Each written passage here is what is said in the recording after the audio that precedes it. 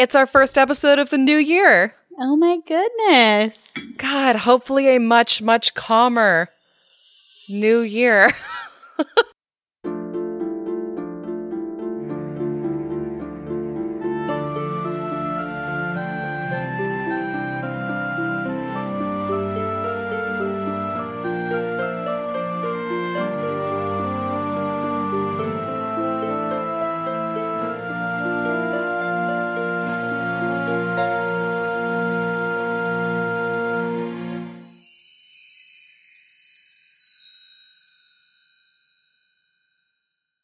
Happy New Year, Abby. Happy New Year, Kelsey. Oh my gosh. Happy 2021. Let's hope that this year is just buckets and buckets better than 2020 for all of us. Like, dreams for this year. We get a vaccine. It's distributed. I can hug you in person and not sad Zoom hugs over the phone. I can finally fly out to Baltimore like I was supposed to. Last year. Maybe we could even go to New York like we had planned. Oh my gosh. And we were also, I don't know if you remember, but we were also planning on like going to all of the crab restaurants in Baltimore. Like every single one. I had mapped out our crab restaurant route. Yeah. Because I didn't have any crab last time I came to Baltimore, and that was just sad. It was a missed opportunity. It was, because that's... we were very busy, but... We went and we did a lot of other stuff, but I think it actually is some kind of capital offense to come to Maryland and not have crab. I know, right? I felt kind of bad about it. So I gotta make up for it and have just so much crab. When my parents came to visit me 2 summers ago, they came to visit me at work and they met my boss, and she asked like what we were planning to do while they were in town. And we hadn't really made any formal plans. And she was all like, you will eat crab and you will drink Natty Boh if you're going to visit Baltimore. These are the 2 Baltimore things that you could do. And I didn't do either of those. And you didn't do either of those things. So, in your defense, Natty Boh is a light beer like any other light beer. You know, we did go to the Guinness brewery. Yeah, so went to the Guinness brewery and had much better beer. I'm a big fan of Guinness, so. Me too. Looks like you're actually drinking one right now. I am. I am having a Guinness Blonde while we record, brewed right here in Baltimore, and it is pretty delicious. Yeah, I was really surprised when we went to the Guinness brewery how many different types of beer they had. Because, you know, whenever I think Guinness, I just think the stout, so. They do a lot of experimental beers. It was good. They had this really big, fun. beautiful beer garden. Yeah, it was fun. Maybe 2021 is the year we can all go back to the beautiful beer garden. Yes. We can pack all of our dreams for 2 years worth into this year, since we got about 10 years worth of bad news packed into 2020.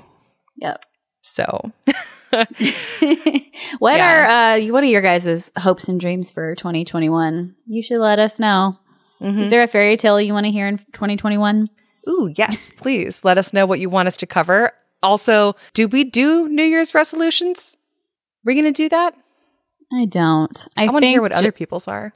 Yeah. Let us know what your resolutions are. I don't have any because, I mean, I'm just kind of congratulating myself on surviving 2020.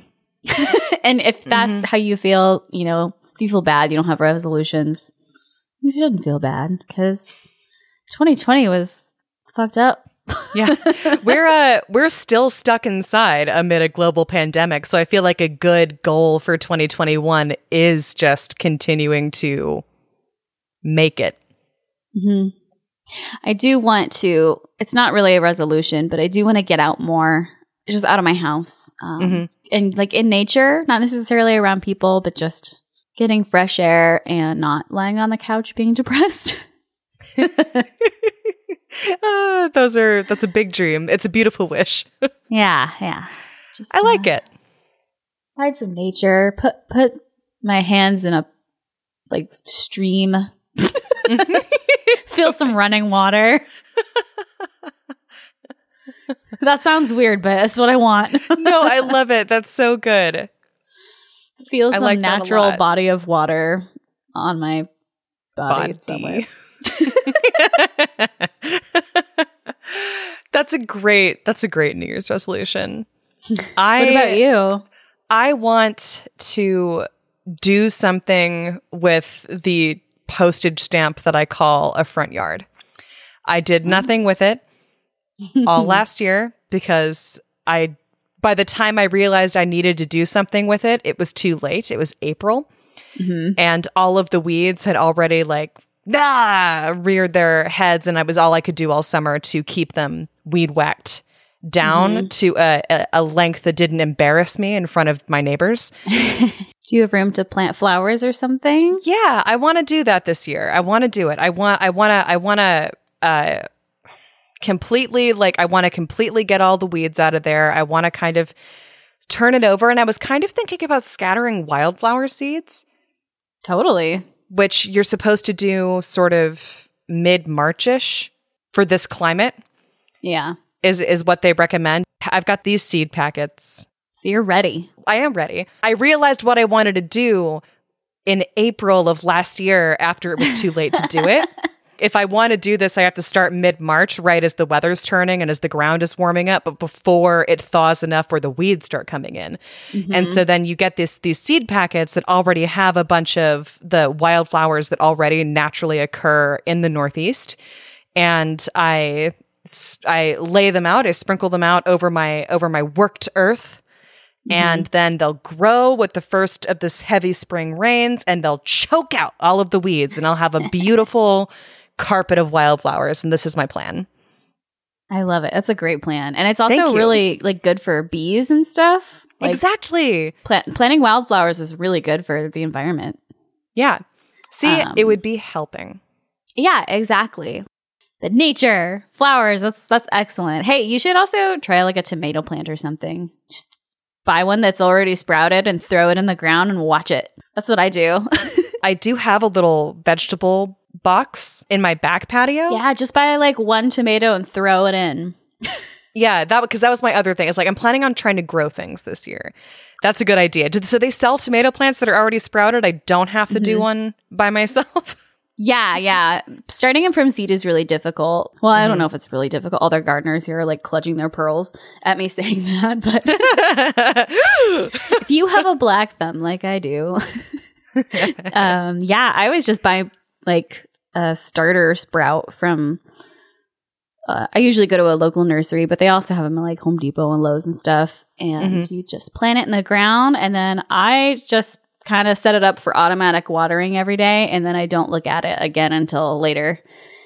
Okay. So it's not, I don't usually have a perfect tomato plant, but I get some tomatoes, and you get exciting. some tomatoes. That is good. I like, or cool. The squirrels also come eat my tomatoes, but it's fair game. So. Well, that's the other thing. So I live in Baltimore City, and my house backs up to an alley, and it's currently unfenced, my little back plot. So I need to get it fenced to somewhat reduce the chances that rats and raccoons will make off with all of my potential tomatoes. I want to grow peppers and onions. I've done onions a couple of times, and they just don't get very big, but they're still really fun. And then you have to cure them. So you take them out and leave them in the sun for a couple of days. And they get that crispy edge. I've done peppers, but I'd never have any luck with it. They always are really, really tiny and really thin, and they don't taste very good. But I mean, maybe you'll have better luck. Maybe. I also have a black thumb, so we will see. Do you have rabbits in Baltimore? Not in the city that I've ever seen. Okay, because last time I came to visit you, you were a little bit outside the city, and there were rabbits everywhere. Yeah, I was living in one of the suburbs, and there were rabbits. There were rabbits everywhere. As a Californian, it was just magical to see these little bunny rabbits. They were so cute. I think that was the best spring of my life, just in terms of enjoying the weather and all of the nature that I saw. Not necessarily it had the happiest events, but I finally understood that scene in Bambi where they talk about everything being Twitter-pated. Because there were just rabbits and birds and deer everywhere, all over the place. And they were all over everybody's front and backyards all the way through the Baltimore suburbs. So because the woods are just strung out in between. everybody's homes. And so it's just home to all sorts of wildlife, and the animal population just seemed to explode overnight, along with like all of these flowers and trees, and it was really cool. That's nice. And then a gopher broke our fence, and that was less cool. Was that the like really fat gopher? That was the really fat gopher that you saw? really wanted to see, but I never got to, I don't think. Oh, you didn't see him? I don't think so. That's cute though. Bastard who lived underneath the shed. Wildlife is so much fun. Yeah, well, if you grow vegetables, you'll definitely get more wildlife. Mm-hmm. We'll see if I ever bump into rabbits. I would like to see rabbits again. I see a lot of rats. Ugh, rats.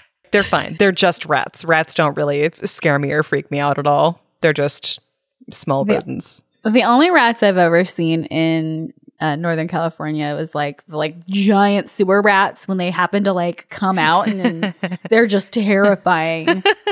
I can't imagine. And I've only seen it like a couple times in my life. Actually, I think both times they were probably dead. They were like as big as a cat, and I was horrified. City rats and sewer rats they're very large, and they're very aggressive isn't quite the right word. They're very unabashed, I guess. They're very upfront about their presence in your life and going through your garbage.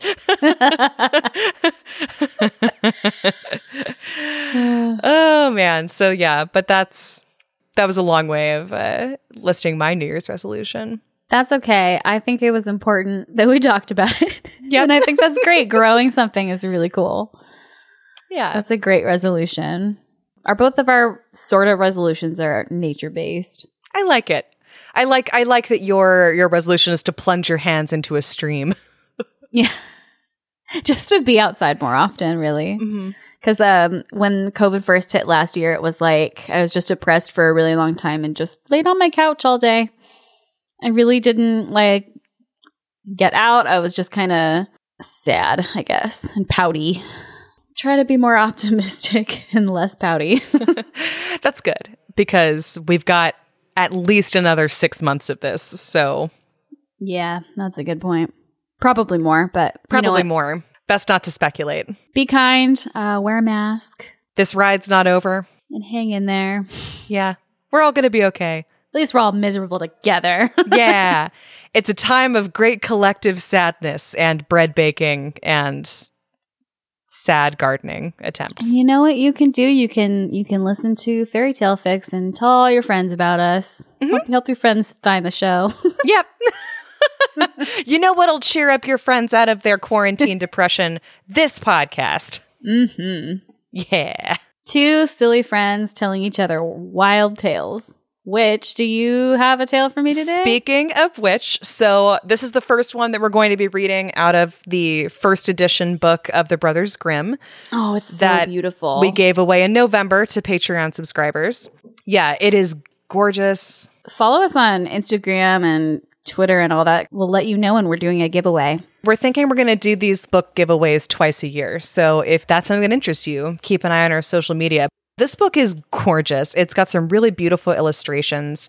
The pages feel like smooth and kind of thick and creamy, and the book smells great. And it's the complete first edition of the Brothers Grimm. The first edition, does that mean that those are the first versions of the fairy tales? Yeah, so this is the first time that it's been fully translated into English, but this is the first edition of the original fairy tale collection that they published. So that means it might be a little bit different than the, Barnes & Noble version I have.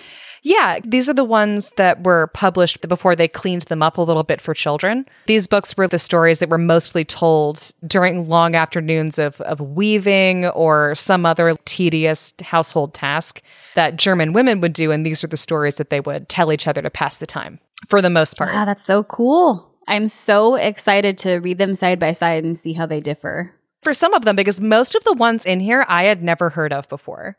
Oh, okay. So most of these didn't actually make it to our common cultural understanding.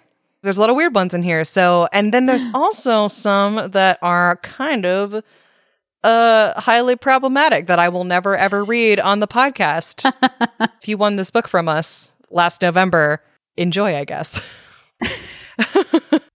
I don't know. I might end up reading one of them just to. I've read them, but when I say problematic, I mean there's some racist shit in here. Mm-hmm. That's definitely in there's a few in A Choice of Magic that they say some things and it's like, whoa, this is old and problematic. If I do read it, I will be cleaning a lot of it up in a way that the Brothers Grimm probably never would have thought about. But that's a different story. Anyway, so the story that I'm telling you today is called The Iron Stove. Okay. So give me your predictions for The Iron Stove. I already want to predict that it falls in love with a snowman. I mean, you can do that if you want to. Oh, that was such a good fairy tale. Yeah. I'm still not over it. I know. Iron Stove. Yeah, it's so good. The only hint that I feel compelled to give you, it is a longer one. Mm-hmm. So think epic. I'm going to predict that the Iron Stove has a king and a queen in it. I want to guess that the Iron Stove isn't a character, but it's an important piece of the story. I kind of want to predict that somebody's going to make a confession to the Iron Stove. Okay. Because I've seen that a lot in these fairy tales. That's happened in at least 2 Grimm's fairy tales that we've read so far. I don't think that's right, but I'm going to make the prediction anyway that somebody makes a confession to the Iron Stove. Okay. Ooh, or that somebody dies in it. There's so many options. And my last prediction is that somebody uses the Iron Stove to bake something. No, I don't like that. I like the confession one better. Me too. This is so hard. Okay, are those your 3 predictions? Yeah, sure. Let's do it. I want to hear this. There's a king and a queen in it. Mm-hmm. The Iron Stove is not a character in and of itself. Correct. And someone confesses something to the Iron Stove. Yes. Okay. This one starts in one of my favorite ways, which is in the days when wishing still helped. Before 2020? Before 2020, when wishing still got results of any kind. An old witch cast a spell over a prince so that he had to sit in a big iron stove in the forest. He spent many years there, and nobody was able to rescue him. One day, a princess got lost in that forest, like you do, and couldn't find her way back to her father's kingdom. And she wandered about the woods for 9 days and finally came to the iron stove. And as she stood in front of it, she heard a voice from inside that asked, "Where do you come from and where are you going?" Is her name Cotton Eye Joe? Oh my God, that's why that sounded familiar. Where'd you come from? Where did you go? So I like how there's just a big, giant iron stove in the woods. There's a big iron stove in the woods and a prince that a witch cursed just sitting in it. No context on the witch or the curse, just that, well, the prince got cursed. No reason, but... Don't worry about it. Will we find out why she cursed him? Don't worry about it. Okay. I love how the princess is just wandering through the woods. Like princesses are able to get lost in the woods because they go wandering in them unattended, I guess. They do constantly. Sounds fake. I don't believe it, but okay. Aren't we all just lost in the woods? Yes, okay, fine. This is a metaphorical forest. And it's because she's lost to herself, but there is a literal iron stove there with a prince in it. The stove Cotton Eye Joes her and asks her where she's going and where she came from. And she's a little taken aback to be addressed by a stove, but she says that she lost the way to her father's kingdom and she's trying to get back home. And the stove says, "Hey, I'll help you get home again quickly if you promise to do what I ask. My father is a greater king than yours, and I want to marry you." Huh. And she's like, I don't know what I'm going to do with a stove for a husband, but sure. I thought he just lived in the stove. He's stuck inside the stove, but he can't leave the stove. Okay. This is a great curse. Yeah, I know. It's Kudos just a to this stove, witch. and he can't leave it. I don't even know if she used magic. I think she just locked him inside a giant stove. She wasn't really a witch. I think it was just some lady. No, it was the witch from Hansel and Gretel. Oh, maybe she was just practicing her craft and she had really refined it by the time Hansel and Gretel got to her. Yeah, she had to get rid of the stove because she got a prince caught in it and she couldn't get him out either. Yeah. And she said she couldn't, and it was too big to really get a good fire going. So she just couldn't eat this one. We haven't even finished the first page of the story, so I'm going to keep going. I'm so sorry. No, this is great. So she's thinking, dear Lord, what shall I do with an iron stove? But she really wants to go home. So she says yes. And so he gives her an escort to take her home. Again, I don't know from whence the escort comes, and the book does not explain. But apparently the iron stove is not unattended. The princess is, but the iron stove with the prince in it apparently has people that he can send with her to escort her home. Excellent. Yes. He wants her to come back with a knife and to scrape a hole in the iron of the stove to set him free. When she gets back, there's a great rejoicing. The king was really worried about her. He embraces her and kisses her, but he notices that she seems like really down about something. And she tells him that, so I was lost in the forest, came across an iron stove, and it helped me get home, but I did have to promise that I would marry it. I bet the king's not happy about that. In fact, the text says the old king was so horrified by this that he almost fainted. Sounds about right. For she was his only daughter, and so they decide, in their infinite wisdom, to make the village miller's daughter do it. Again, as you do. Kind of a reverse from, like, the frog princess, where she's playing with a golden ball and the frog gives the golden ball back to her. I have to do that one. People think they know that fairy tale, and the original is way different. It's really crazy. Oh, good. I'm excited to listen to it. I think I only know, like, the kids' version of that story. Oh my gosh, I might have to do that one next week in that case. I love the Frog Prince. At least in the kids' story, the princess's father makes her keep her promise. To the critter that she agreed to marry in exchange for a favor. This king, not so much. He's like, no, you're not marrying a stove. Not my daughter. I don't care if you promise to marry the stove. Not my daughter. I'm going to make the miller give up his kid.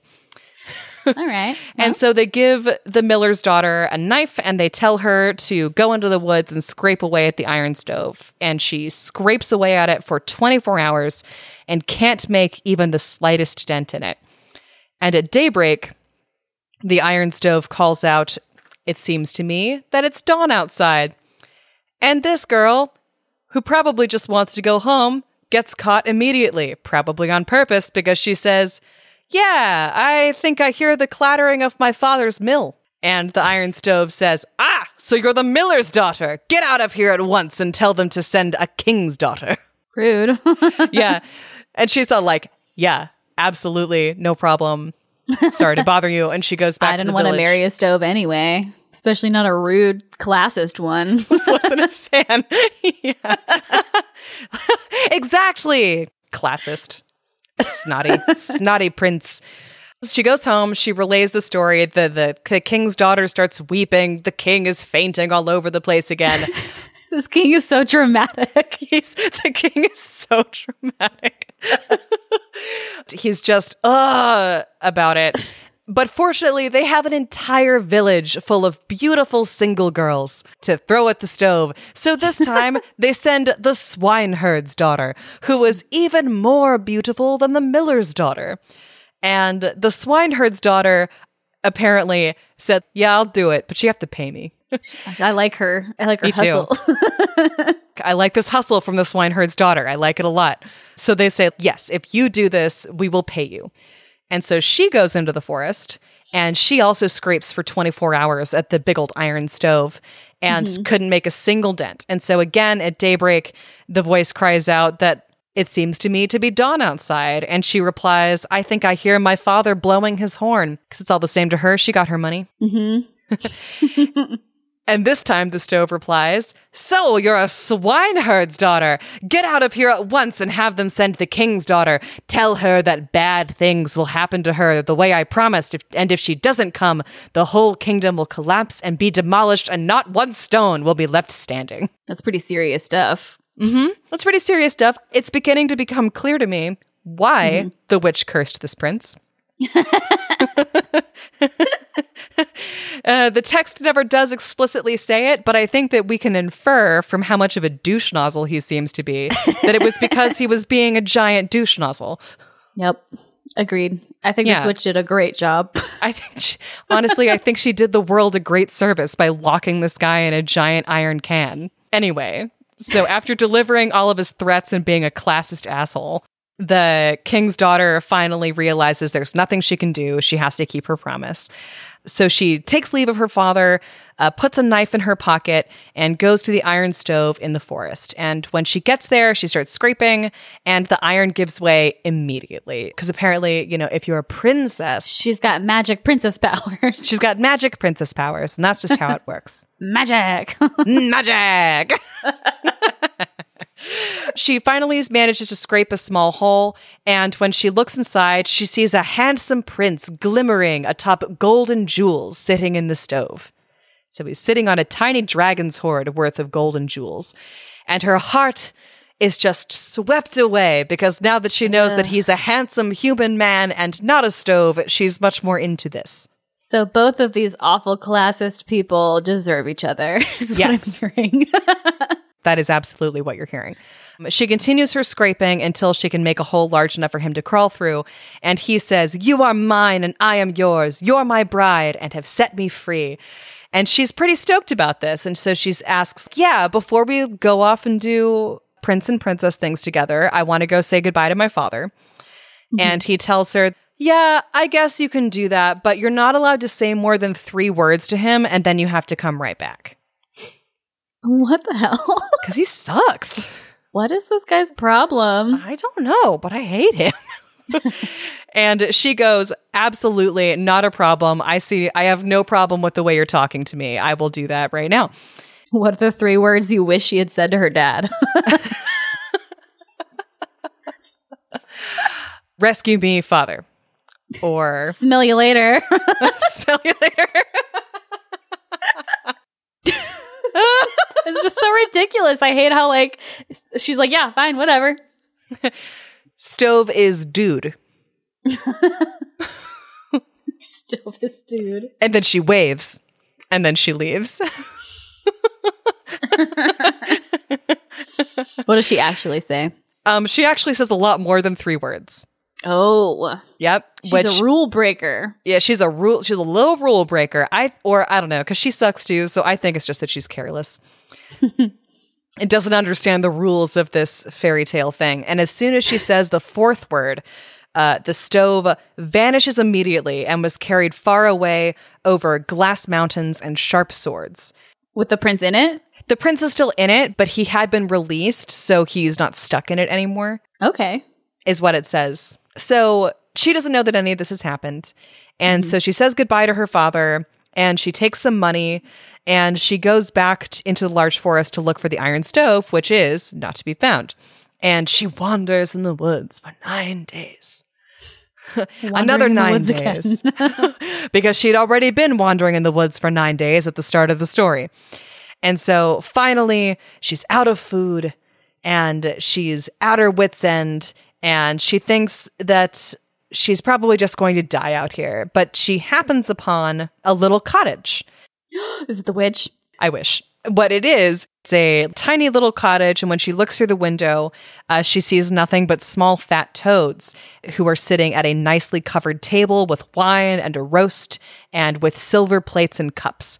And she summons her courage and she knocks on the door, and one of the toads replies, Maiden, maiden, green and small, hop to it, hop toad, and don't you fall. Hop toad's dog, hop back and forth, and quick to see who's at the door. And so the smallest toad gets up and goes to the door and opens it. And then they ask the Cotton Eye Joe thing, where have you come from, where are you going? And she tells them her story. And the oldest toad says, maiden, maiden, green and small, hop to it, hop toad, and don't you fall. Hop toad's dog, hop back and forth, and do it sprightly, fetch me the box as quick as can be. You don't really find out what's in the box until the next morning, because they go and they get the box and they have their cute little rhymey session, and then they say, never you mind about the box, and they sit her down and feed her and then send her to bed. In the morning, they give her 3 needles from the box. And then they give her an additional 3 needles and 3 nuts. It just says nuts. I thought it was a specific kind of nut. It's not a specific kind of nut. They give her 3 nuts and a plow wheel. Somehow she's supposed to carry all of this. I feel like I'm just staring at you. This is very... You are. This is very strange. This took a turn. I know. I wasn't expecting at all. That's why I told you this is a long one and it's full of nonsense. I'm still at the toads live in this cottage. Really? That's We're like 2 rhymes and 6 needles past that.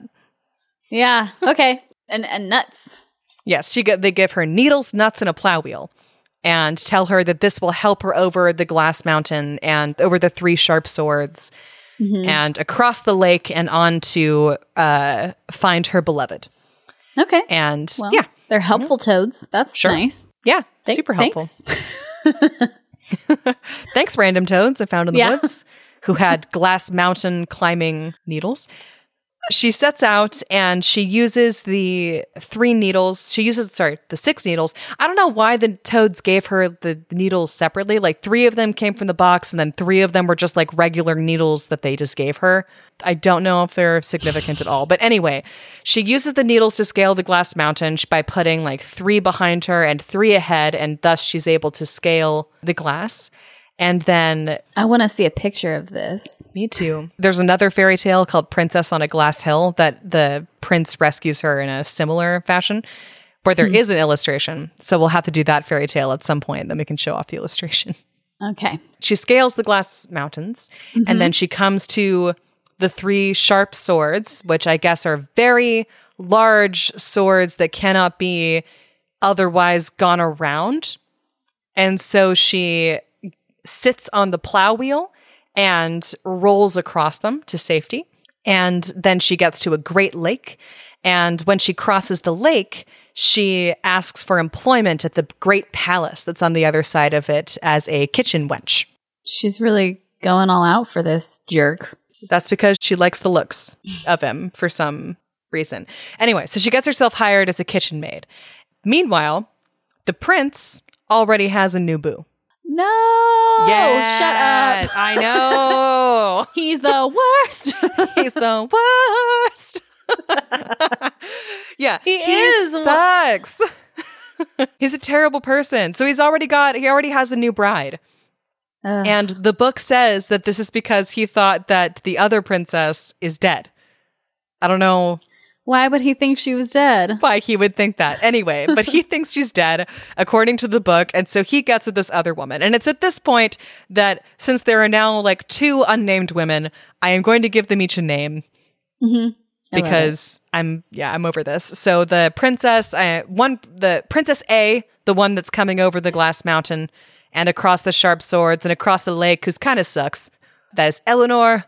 And then I'm going to name the other one Liesel, because I watched The Sound of Music the other day, and that, I know it's not technically Germany, I believe it's Austria, but whatever, those are the names that I'm going with for that. Anyway, so the prince is now married to Liesel. He's married. Yeah, because the book says his bride. At the very least, they're affianced.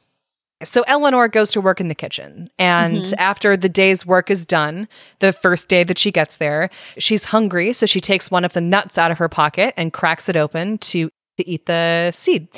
And instead of a seed on the inside is a beautiful royal dress. It is supremely gorgeous. It is so gorgeous, in fact, that Liesel wants it immediately. And so she goes down to the kitchen to ask if the kitchen wench will sell it to her, proclaiming that it is indeed, it's too fine for a serving girl, don't you think? And Eleanor says that... A little shade. It's a lot of shade. I don't like anyone in this story except for the king. The dramatic king that's fainting all the time. Just because he's fainting all over the place, and I love it. I like the toads. I wasn't expecting them to be helpful. And I like the witch. Anyway. That's true. Anyway. The witch is my favorite character, and she's not even in this story, but she definitely knew it with dick when she saw one. Mm-hmm. The serving girl, Eleanor, replies she doesn't want to sell the dress, but she will trade the dress in exchange for passing the night in the prince's bedchamber. Does Eleanor know that Liesl is married to her Yes. prince? Okay. Yes, she absolutely knows that. Okay. But she sucks. Mm-hmm. They both suck. Yeah, she's happy to be a homewrecker. Liesl is not a huge fan of this, but apparently this dress is that pretty that she's like, you know what? Fine. Whatever. Go for it. She tells the prince that silly kitchen maid wants to sleep in your room. And what he says to her, if you don't mind, neither do I. Playa. This prince is a player. He's such a player, but also in kind of like that passive way of not even having any agency in it. He's just letting everybody else sort of arrange things for him. And he's like, I mean, I guess I'll sleep with her if you're okay with it. I just hate this guy. Anyway, so Liesl gives him a glass of wine with a sleeping potion in it because, oh yeah, you'll spend the night in his room and you'll be sleeping. Mm-hmm. And so when the kitchen maid gets up to the chamber to sleep, he is so soundly out of it that she can't possibly wake him, which makes her weep the entire night and say, I rescued you from the wild forest and the iron stove. I searched for you and went across a glass mountain, 3 sharp swords, and a great lake until I found you, and now you won't listen to me. So leave. Yeah, right. God, he sucks. Go away. Call it like bullet dodged. Yeah, bullet dodged. Yeah, no, he won't even stay awake now. Get out of here. Plus, to be fair, he was drugged. He was drugged by his wife. That's fair. See, nobody's acting well in this story. They're all just awful. Nobody's on good behavior. This is like the perfect fairy tale soap opera. It really is. It does feel like the plot of a telenovela a little bit. Just, it's so over the top. Now, if only the prince has a twin brother. Yes, an evil twin brother. Dun, dun, dun. Dun, dun, sounds like he is the evil twin brother. Where's the good prince? Probably not locked in an iron stove. He's probably somewhere else, like madly happy with whoever else, because he did not get cursed. So the servants outside the bedroom door hear Eleanor weeping the entire night about now he won't even wake up for her after she did all the stuff for him. And they tell their master about it the next day, but he has no follow-up questions because then the story just moves on. So when Eleanor finally, she woke up the next morning, she did all of the day's tasks, and she bites open the second nut, and another dress, even more beautiful than the first one, comes out. And Liesl wants to buy that one too, but all Eleanor wants in exchange is to once again pass the night in the prince's bedchamber. So basically, it all repeats again. Prince takes sleeping drugs, he falls asleep, Eleanor gets up to the room, weeps over his body, and begs him to wake up, but he won't because he's drugged. And the servants once again hear all of this going on, and so they tell the prince about it again the next morning. And this time, he thinks it's interesting for some reason. I guess he wasn't listening the first morning, but this morning... He doesn't sound like the type that would listen to servants. No. I think he finally was like, wait, what? I heard my name. You said my name? I what wasn't about how listening. handsome I am? You were talking about this woman last time, and I just had no interest at all. But you said I was handsome, so. And so this time he's wise to it because he actually listened to his servants. So when Eleanor bites open the third nut and a third, yet more gorgeous gown comes out of it that again Liesl wants to buy. Eleanor trades it for another night in the prince's room, but this time the prince does not drink the sleeping potion. And so when she goes up to his room, she's already lamenting as she opens the door, according to the book. He jumps up out of bed and says, "You are the true bride. You are mine and I am yours." And that very night, he gets into a carriage and they steal all of Liesl's dresses that she traded for letting Rude. Eleanor spend the night with her husband. She traded those fair and square. Fair and square. A deal's a deal. So now she doesn't have a husband or dresses? Yes, exactly. These people suck. They're trash. They're all such trash. They're all such trash. So they steal away in the middle of the night. And when they come to the Great Lake, they sail across it. When they come to the three sharp swords, they sat down upon the plow wheel. And when they come to the Glass Mountain, they scale it using the needles. And at last they arrive at the old cottage. But when they enter, it becomes a large castle. Hooray! Hooray! And the toads were released from a magic spell and turned out to be princes and princesses too. And they were all very happy. And then they had a wedding, and the prince and princess remained in the castle, which was larger than the castle that the princess had originally lived in. And then, finally, as the last bit, our favorite character, the king, pitched such a huge fit about being left alone in his apparently smaller castle that they traveled to him and brought him back to their castle, and now they had two kingdoms and they lived a happily married life. The end. Well, at least the king had a happy ending too. Yes, I'm most happy for him. Wow. That was terrible. I know. Thank you for telling me that terrible story. You're welcome. I had never, ever heard that story before. Amazing. That was so good. I know. They're all so terrible. They're all awful. They deserve each other. At least in most fairy tales, you are given some reason to like the protagonist. Yeah. Not in this one. I guess she's brave and persistent, I suppose, would be. She did track him down, but no one else behaves well this entire story. So my fix for it is that the witch had put a stronger curse on that stove and that he would remain there to this day. Yep. The end. The end. That like the story was one of those one paragraph long stories where like once upon a time a princess came upon an old stove that spoke to her in a snotty manner, and she was like, "Fuck you, stove." And then she asked one of the guards standing next to the stove, since apparently the stove was well attended, "Hi, can you point me the way out of the woods?" And that guard, not being a douche nozzle, and also since the prince can't see him, would point in the right direction, and off she would go back to her father's castle, where they would leave the poor miller's daughter and the poor swineherd's daughter unmolested. At least the swineherd's daughter got some money. She did get some money. That's true. Go swineherd's daughter. Yeah. She's like making that dough and then bouncing. Getting out of here. That's my fix for this story. I like that fix very much. Thank you. I also want to know why the witch cursed him outside of just general extrapolation from the fact that he seems like a jerk. Mm-hmm. Yeah, he seems like, and also the fact that he would just marry a woman and then leave her because his ex came along. Yes.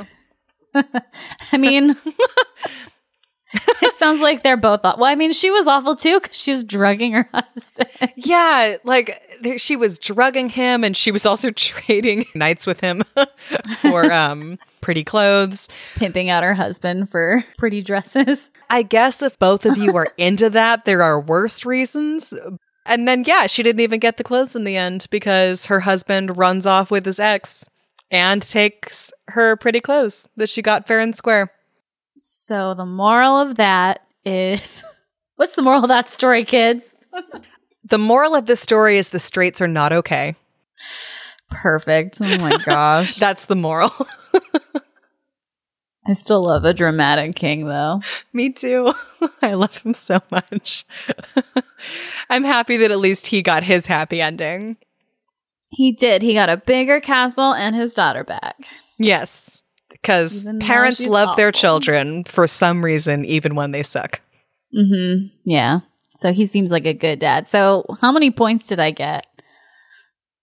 Well, there was None. a king, but no queen. I think that there is an argument to be made that the Iron Stove itself was not a character. The character of the prince was trapped in the Iron Stove. Yeah. I think you get that point. 1.5 points for Kelsey. Yeah, 1.5. I don't know if we're doing half points. Probably not. We're not doing half points. Fine. Tee-hee.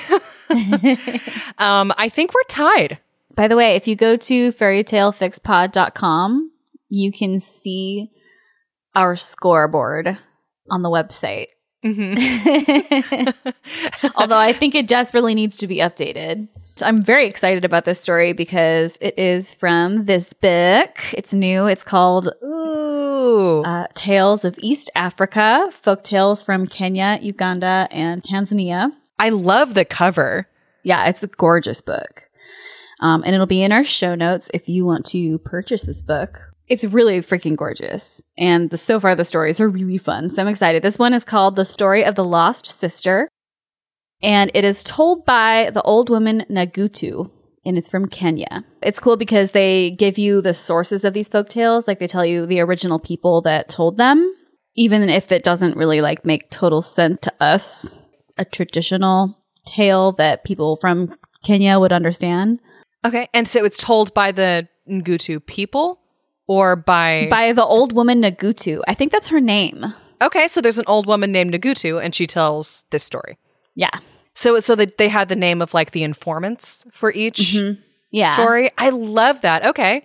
Yeah, that seems really cool. At the very beginning, not of the story, but of the book, it has a really pretty quote that says, "If this story is good, the goodness belongs to all. If it is bad, the badness only belongs to him who told it." From George W. Bateman or Hamdani. I'm probably going to pronounce these names totally wrong. And I definitely want you to tell me. I tried looking up how to pronounce these names and it didn't, I couldn't find anything. So let me know. Okay. All right. That's exciting. Oh, yeah. And it's called The Story of the Lost Sister. So give me your predictions. I know exactly one Kenyan folktale so far. Yeah. So I'm going to say that there is going to be a trickster animal involved. The sister got lost. It's fun watching you struggle. Yeah. Revenge. I feel like a butterfly pinned to the thing that you pin bugs to that I forget. Under the gaze of Kelsey's enjoyment. I don't know. Magnifying glass. I'm like, Magnifying glass. Ah! Okay. There's a trickster animal involved. The sister in question got lost because she ran into the forest after getting into a fight with her other sister. Because that is what would make me get lost. okay. And my third prediction, one of the animals that she encounters in the forest is a king in disguise. That's a very specific prediction. But I That's from one of the other African folktales that I know. but I like it. There actually is a whole section of this book called Tricksters. Yeah.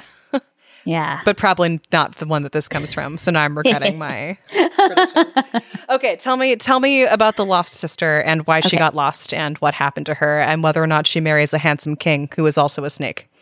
Will do. And also, like I said, these names, I'm probably going to pronounce them wrong, so please forgive me. And then let me know how to actually pronounce them. Once upon a time, there was a brother and a sister who lived together. Their mother had died and left behind many goats And the brother looked after the goats during the day, but in the evening, he left home to visit his many friends, and he was very beautiful. The sister was named Washara, and her brother, Wamwea. One day, when the brother returned, Washara told him that 2 men had came by the other day and said that if you go away and leave me, they will carry me off. And her brother said, "You talk nonsense." No, she's not. Oh, no. And Washara replies, "I am speaking the truth, but when they take me, I will bear with me a gourd full of sap, which is like fat, and along the path, I will let it drop so you can follow my trail." Well, what do you know? When Wamwea brings the goats home that night, I'm mad at Washara Wamwea. makes him a great feast. Uh-huh. And he still leaves to hang out with his buddies. Oh my gosh. Okay, he's a terrible brother. I should have amended my prediction to say that her sibling does something terrible to her. That's how she gets lost. But go on. Right?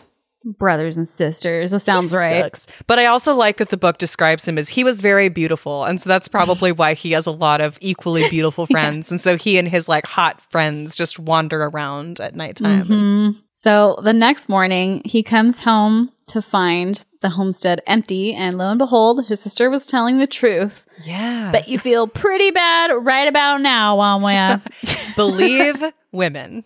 Believe women. So the brothers see the track where drop by drop his sister let the sap fall. And I love that she knew her brother well enough that she told him her plan to like find her. She's like, "I'm going to do this because you're going to go off. I know that you're not going to listen to me. So this is the plan B." Yep. Okay, so at least she's smart. Yes, she's very smart. So he's the beauty and she's the brains in this family relationship. Seems like it. So the brother follows the trail through the hills and he hears the sister's cries across like the opposite hill. "Follow after where you see the trail." And the following day, the sap begins to take root and spring up into little plants. Oh. But the brother still didn't see his sister. After traveling for a while, Wamwea returns home to tend to the herd. So I guess he like has to go back and make sure the goats are fed and everything. Yeah, probably. So he takes them out to feed them, but he sees that no one has prepared food for him when he returns that night. Oh, Oh no, your sister's Wamwea. not there to feed you. oh, I guess maybe you should have listened to her when she said that she was afraid that men were going to carry her off. Yeah, really. So if he prepares the food, there is no one to care for the herd. So he slew a goat and ate it. And when he was finished, he slew yet another, and so on, each night until the goats were gone. I'm sorry. Okay, so I understand goats mean a lot in herding communities. You do have to go home and tend the goats. I totally get that. Like that is your survival pattern, you know? So I get it. You had to call up the search to go home and care for the herd. But instead of going back out and continuing to look for your kidnapped sister, you just start killing your goats. Yeah. Is this the episode of Men Who Suck? I think it is. Oh my gosh, can that be the title of this episode? Yes. Destin, that's the episode title. The episode of Men Who Suck. This part really confused me a little bit because they're talking about how he's killing all the goats until they're gone. And then he starts killing off the oxen one by one to eat. Okay. And that lasts him for months and years, for the flock was large. Although they didn't mention the oxen before. And he eats them one by one at last until they're all gone. And then he thought of his sister. I'm sorry. But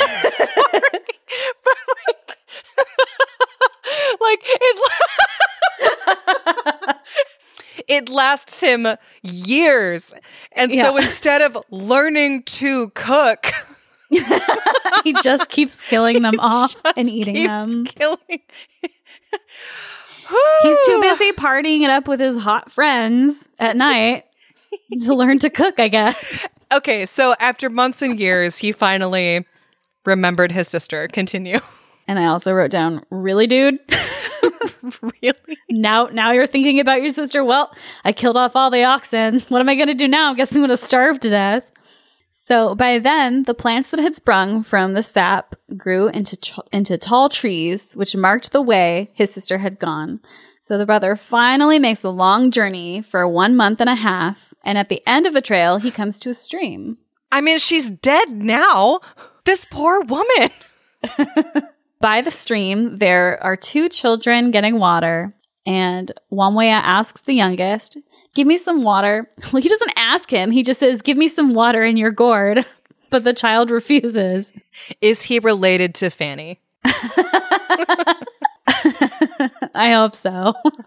Give me some water in your gourd. But the child refuses. And the elder child says, give the stranger a drink. For our mother said, if you ever see a stranger coming by the way of the trees, he is my brother. Yeah, okay. Well, I can definitely see where this is going. So this is like years later. It's been years. Like not just 1 year. She's got kids that can talk. And can like go fetch water by themselves. Mm-hmm. Oh, nice of you to make an appearance. I'm fine, by the way. She's moved on. She's got things going on. Okay, tell me what the things that she's got going on. So her kids and her brother go up to the homestead where Washara comes out. And he knew her at once, but she did not know him, for he was not dressed as before with ochre and fat. And I think it's ochre? Ochre? Is how you say it? He was like painted with ochre and fat. Yes, that must be it. So she doesn't recognize him. Plus, it's been literal years. She has 2 kids now. Oh, I forgot all about you because you were worthless to me. Yeah, I told you somebody was going to kidnap me and you did not listen. Mm-hmm. So he came into her hut and she gave him food, but not in a good vessel, but in a potsherd. And he slept in the hut, but on the floor, not on the bed. Mm-hmm. So the next day, Wamwea went out with the children to drive away the birds from the crops. And he threw a stone and would say, fly away, little bird, as Washara flew away and never came back anymore. And another bird would come, and the brother would throw another stone and say the same words again. And this happened the next day and the next for a whole month. Wait, what would he say? He would say, fly away, little bird, as Washara flew away and never came back anymore. So now he's blaming Washara for not coming home and... Oh, just wait. Like helping him get his shit together. Oh, just wait. It gets better. Oh my God. Okay, keep going. So the kids and some strangers noticed this and they're, wondering, why does he say the name Washara? The children went to tell their mother and she came out and waited among the grass and listened to his words and said, surely this is my brother. She went back to the house and sent for a young man to fetch Wamwea to come for her. But when the young man did, her brother refused. I have dwelt in the abode of my sister, and she has given me no cup for my food, but a potsherd. What is a potsherd? So I just Googled it. We're learning together, guys. A broken piece of ceramic material, especially one found on an archaeological site. Okay. Oh, so she essentially gave him like some garbage to eat off of. Okay, so she gives him a broken plate and makes him sleep on the floor. I love it. It's what he deserves. Right? Okay, so he didn't bother listening to her in the first place, and now he's all mad that she didn't recognize him. He's so salty. But Washara doesn't recognize him, which makes me like, is this how you treat strangers? I mean, she let him into her house and fed him. That's true. That's true. She is giving him a lot of charity. Yeah, and she has kids. She's a nice lady. And she has a husband that kidnapped her. Does she? That's probably, I think it's the implication. I think that's a cultural thing, though. So, yeah. I also want to be sensitive to this story because it's definitely from a culture that is not mine. There are a lot of cultures that was definitely part of their culture at some point. Like but they still have symbolic kidnappings of the bride during weddings today. Yep. Which I think is really funny. Anyway, keep going. Washara then asks the young man to take 10 goats to bid her brother to come to her, but her brother still refused. So Washara said, take 10 oxen and give him to my brother, but Wamwea would not. So Washara sent 10 cows and again 10 cows, and still her brother refused. So salty. Also, she's rich. She has so many cows. Right? Washara tells her husband how she found her brother and how he would not be reconciled to her. Her husband is then like, send him more beasts to appease him. Like, her husband's all for it. So I actually don't hate him very much. He's like, yeah, just send him as many beasts as he needs.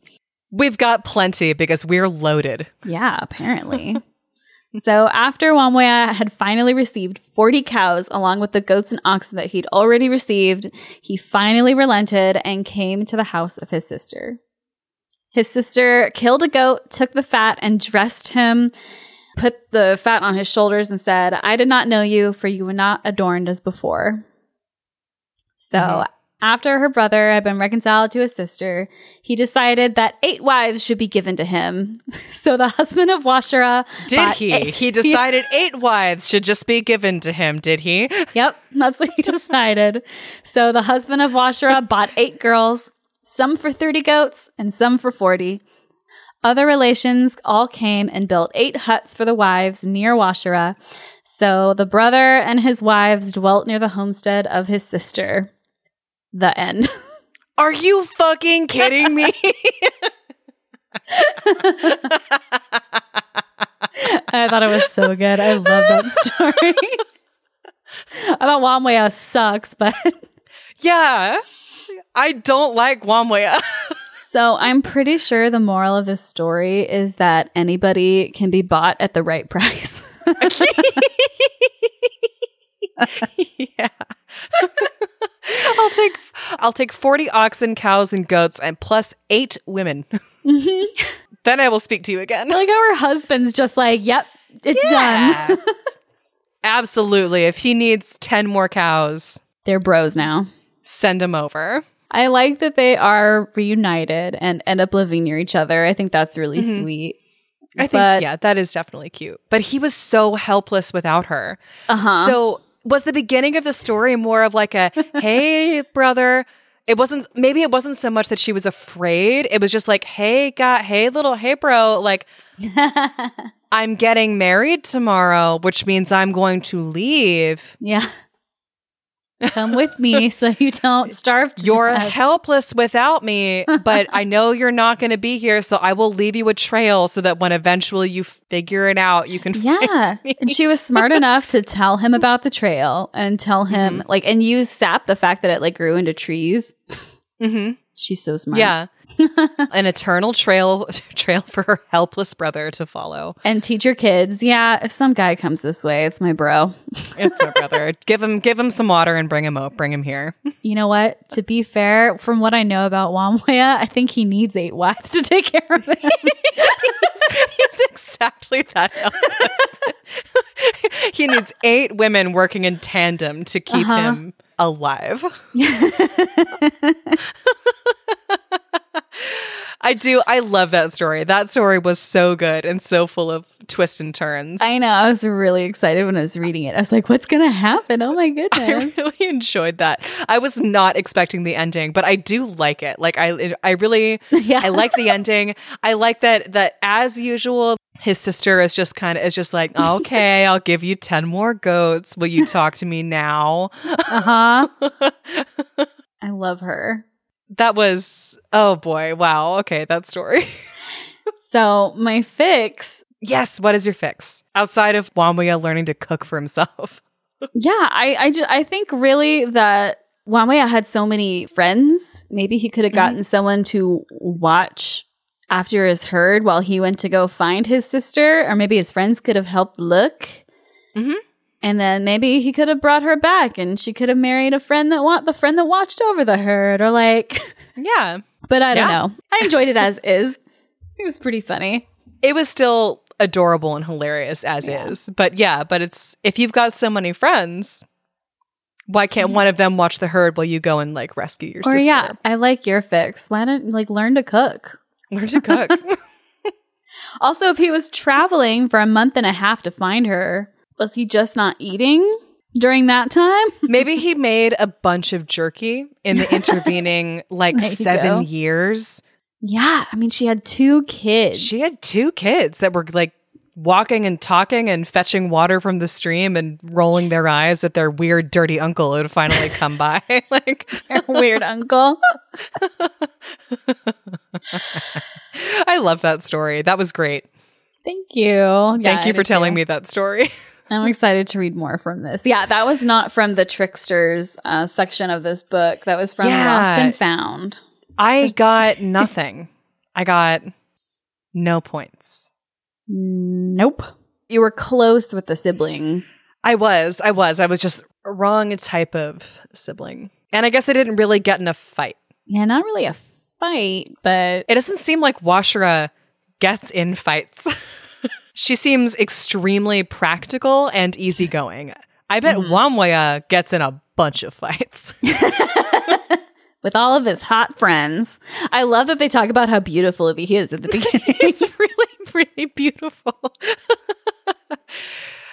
So hopefully that means that the 8 women that he married at the end weren't mad.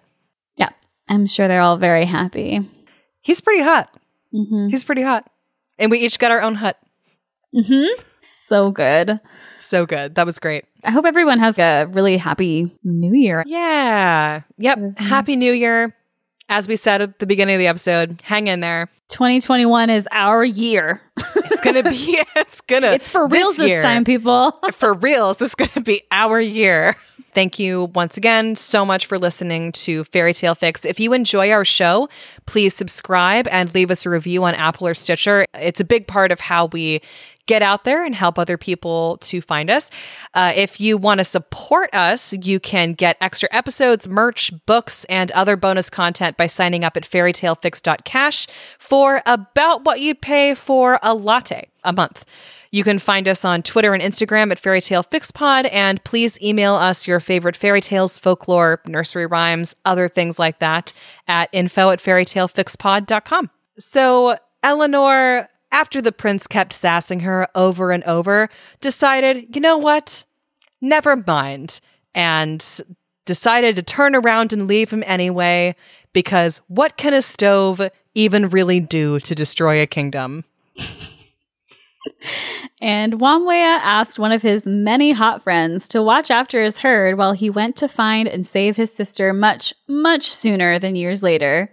He brings Washra back, and she marries the friend that watched over the herd. And they lived happily ever after.